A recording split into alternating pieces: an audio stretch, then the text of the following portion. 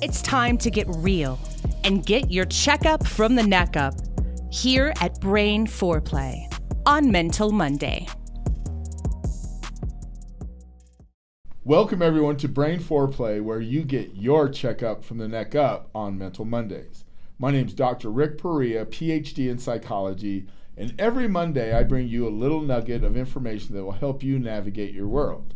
Speaking of navigating, today I'm going to talk to you just briefly about what we call emotional agility. Now, the term agility is largely associated with in the physical realm, in sports, change of direction, ability to move quickly from one point to another. That's how we measure agility. Well, emotional agility is similar.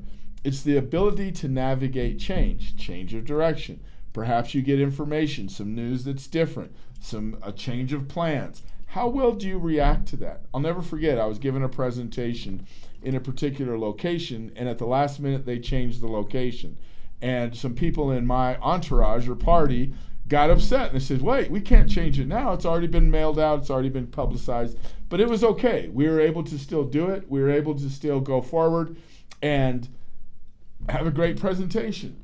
People, emotional agility is the future. You have to understand, like, when you are able to negotiate change, when you're able to negotiate sudden change, sudden information, news that somebody passes away, news that somebody's been hurt, the more we can regulate ourselves and keep ourselves calm in those situations will really help us in our future endeavors, especially in the professional realm.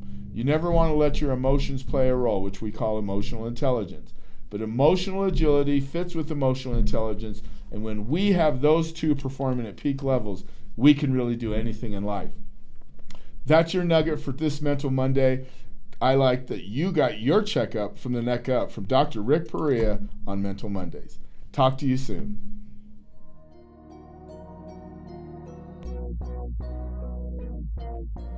Don't forget to join us next week, same place, same time, to get your checkup from the neck up, fortified by Foreplay.